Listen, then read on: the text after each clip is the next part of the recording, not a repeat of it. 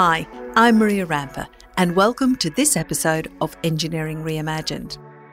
With the recent Northern Hemisphere summer the hottest on record, and the southern part of the world expected to experience a similar scenario over the coming months, heat is a hot topic. Within the next 5 years, temperatures are expected to increase more than 1.5 degrees Celsius above pre-industrial levels, so managing heat is a major climate change challenge across the globe. In response, many cities have appointed chief heat officers to raise awareness and influence policy and practice to mitigate risk, drive adaptation, and create greater resilience to the impacts of rising temperatures on communities, infrastructure, the environment, and economic activity.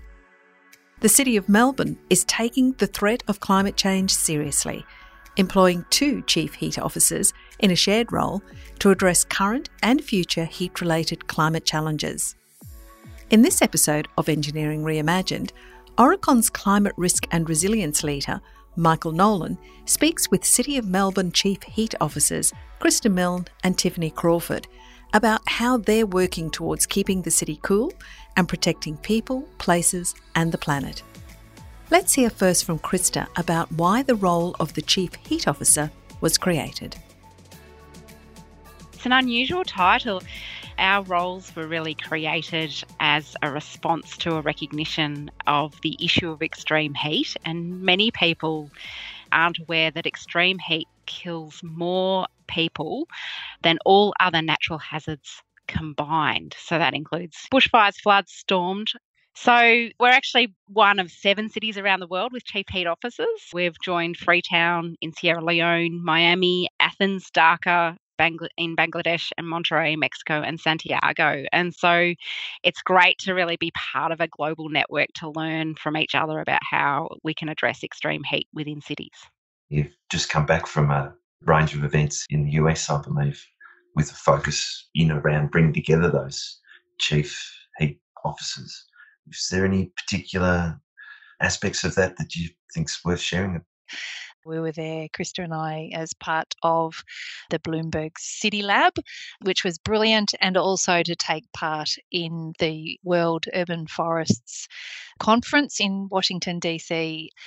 We did come back with a sense of urgency around this issue that we already had, but feel even more energised.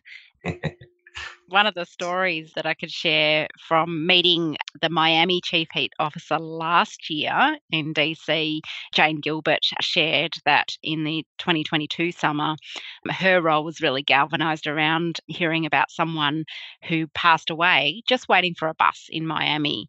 That experience of hearing about someone just going about their business and passed away in that moment has really focused their attention on ensuring that everyone has a safe place to go and a way to get there in extreme heat.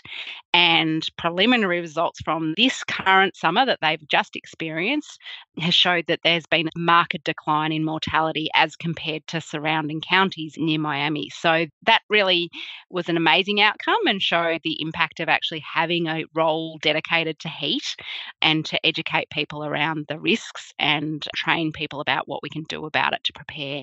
The scale of the impacts, I'm not sure if it's fully understood by people in terms of some of the economic, social, environmental impacts of the heat waves. If you could unpack a little bit more in what that means, say, with this coming summer, what's the potential impact for Melbourne? Heat waves affect every aspect of Melburnians and, in fact, everybody's lives. They can literally shut down our city and have in the past. And we know that with climate change, that will get worse, whether it's trains not running, electricity going out in an apartment tower, air conditioning not working, and then residents and their businesses can't function. We're not health professionals, but extreme heat is deadly and it causes heat cramps, heat exhaustion, heat stroke. People might experience dizziness and dehydration. We also know that heat exacerbates existing health conditions such as heart disease, asthma, and can really impact even just on the way that people's medication works. Between 2001 and 2015, Melbourne recorded over 1,200 and 83 heatwave-related deaths. And they're the deaths that we know of, right? There are a lot of people who are impacted by heat that may not be recorded. But now that El Nino has been officially declared, we know that the coming summer, or we fear it will be particularly ferocious. But what we have seen across the globe is a devastating economic impact. We saw firsthand that the heatwave in Melbourne in 2014, what that impact looks like. The city completely emptied out. We were working pretty much in a ghost town, and it just wasn't safe for people to work outdoors or to even to travel into their offices. The economic impact just in the city of Melbourne to our businesses over a 4-day period, $37 million of loss. And extreme heat over that summer to the entire Australian economy was $7 billion. This isn't just health and it's not just climate. This is an economic issue, and it's something that we really have to bring into all of our decision making. Often the economic impacts are felt most against those that maybe can't afford them. So those that work outdoor, the gig economy, people who still need to work but can't do their job from an air-conditioned place are the ones that might suffer more significantly during a heat wave. So we're experiencing a lot of the impacts in climate change. They're not felt equitably, and those that are more vulnerable are likely to experience the impact of extreme heat more significantly. And that's both from the economic perspective, but also the health perspective. That's something that we're very conscious of in the city in terms of the way that we're focusing our programs and our communication to ensure that we're really targeting those that are most vulnerable in the community. It's known that the heat waves impact mental health, and that's across the spectrum of society, but the sorts of impacts on vulnerable communities and even people sleeping rough. Are there particular initiatives or activities that you're preparing for? We're very focused on really enhancing our communication with our most vulnerable. So that's the elderly, carers, people with young children, people living in some of our most disadvantaged communities. Our learnings from other cities are really, we're focused on ensuring that everyone has a cool place to go in an extreme heat wave and they know where those are. We are enabling setting up our community facilities, so City of Melbourne's libraries and our recreational centres to be an inviting place to go in a heat wave, but also focused on our parks and gardens can be a much cooler place than some people's homes. We've heard stories of some of our residents sleeping under trees and in stairwells during heat waves, and clearly that's not a safe situation for those people to be in. So we're also putting out an expression of interest for private organisations, community groups to partner with us to provide their spaces as a cool place for our community. The physical environment is also a key contributor to heat waves, and adjusting or changing the urban environment isn't done quickly. It takes a lot of planning into design. And if you wanted to talk to the challenge of integrating heat resilience into the design and development of the city's assets. And that's absolutely critical and fundamental to what we do. In the longer term, we have a critical role to play as city practitioners and city planners and engineers in the way that we deliver our city of the future. And in designing our cities for a changing climate, that's an obligation now that's embedded in legislation. It's about ensuring that we design cities that are ready for that changing climate. And with that comes opportunity. So for more than a decade, we have been turning Melbourne into a green oasis and creating an urban forest. Our urban foresters are planting over 3,000 trees yearly to provide essential shade, and that then works to lower temperatures. Our aim under our urban forest strategy is to 40% of the city to be shaded by trees by 2040. And we're planning our city with green walls and roofs. We integrate water into our landscape. We've also been working on water storage, using recycled water for irrigation so that our parks and gardens can stay alive over summer. That's absolutely critical. And then, of course, the role of our planning system. Much of the city is the private realm. So we need to ensure that buildings of the future integrate all of that into their fabric. And we've got ambitious planning scheme amendments for the city around the integration of green infrastructure and water in those new buildings. We look to other chief heat officers to really understand what works for them. In Athens, they've uncovered water from ancient aqueducts that have been brought to the surface again. Tremendously hot city, lots of hard paved surfaces.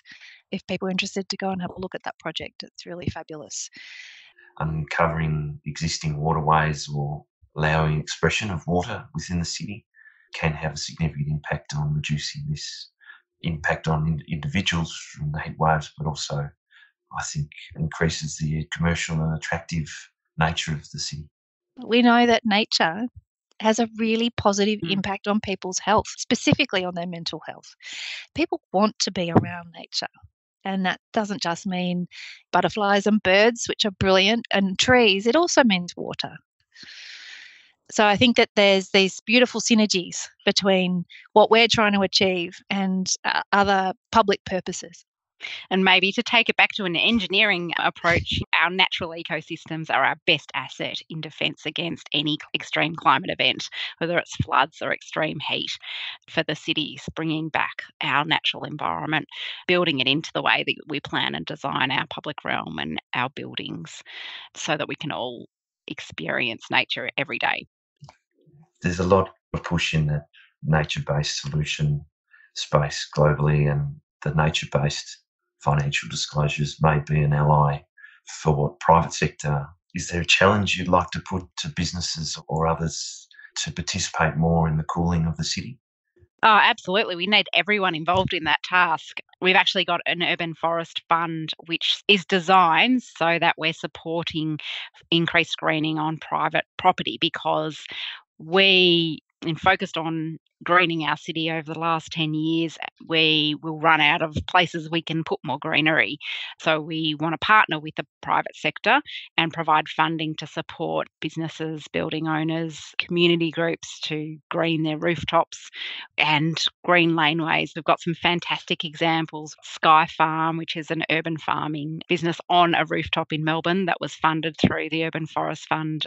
If you could wave a magic wand or had limitless money, full political support, all of these sorts of elements at your disposal, what would be a special or a significant thing you would try to do? From my perspective, on an engineering front, is establishing resilience from a water perspective, because we require water to keep our city cool. And our learnings from the Millennium Drought is that we were at risk of shortening the life of our trees. And we've been partnering with state government to increase the capture and harvesting of water through major stormwater harvesting systems, but also to connect and build in integrated water management within our streets. But that's quite costly and takes a long time to build these projects. And during times of rain, wetter periods, there's not as much interest politically in investing in those solutions. And then when it's dry, it's too late. So that's a big one from an infrastructure perspective, that it would be nice to continue to invest at the rate that we need to, so that we can continue to green our city and have the water availability when we need it.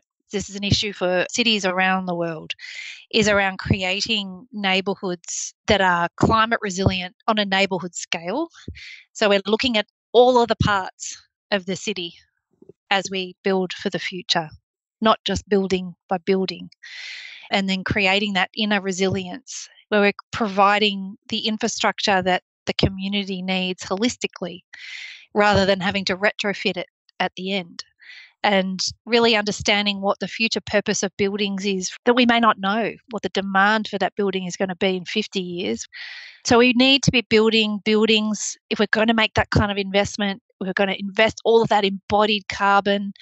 We want them to stand the test of time. So we need to ensure that the city that we create, that we are committing to something that is resilient, that is adaptable, but that integrates all of those elements we've just spoken about. So green infrastructure, that it's cooling our city, that it's contributing in some way to people's health and is a city for nature. I really love the dynamic between the two of you. In sharing your role, it was actually an inspiration for me.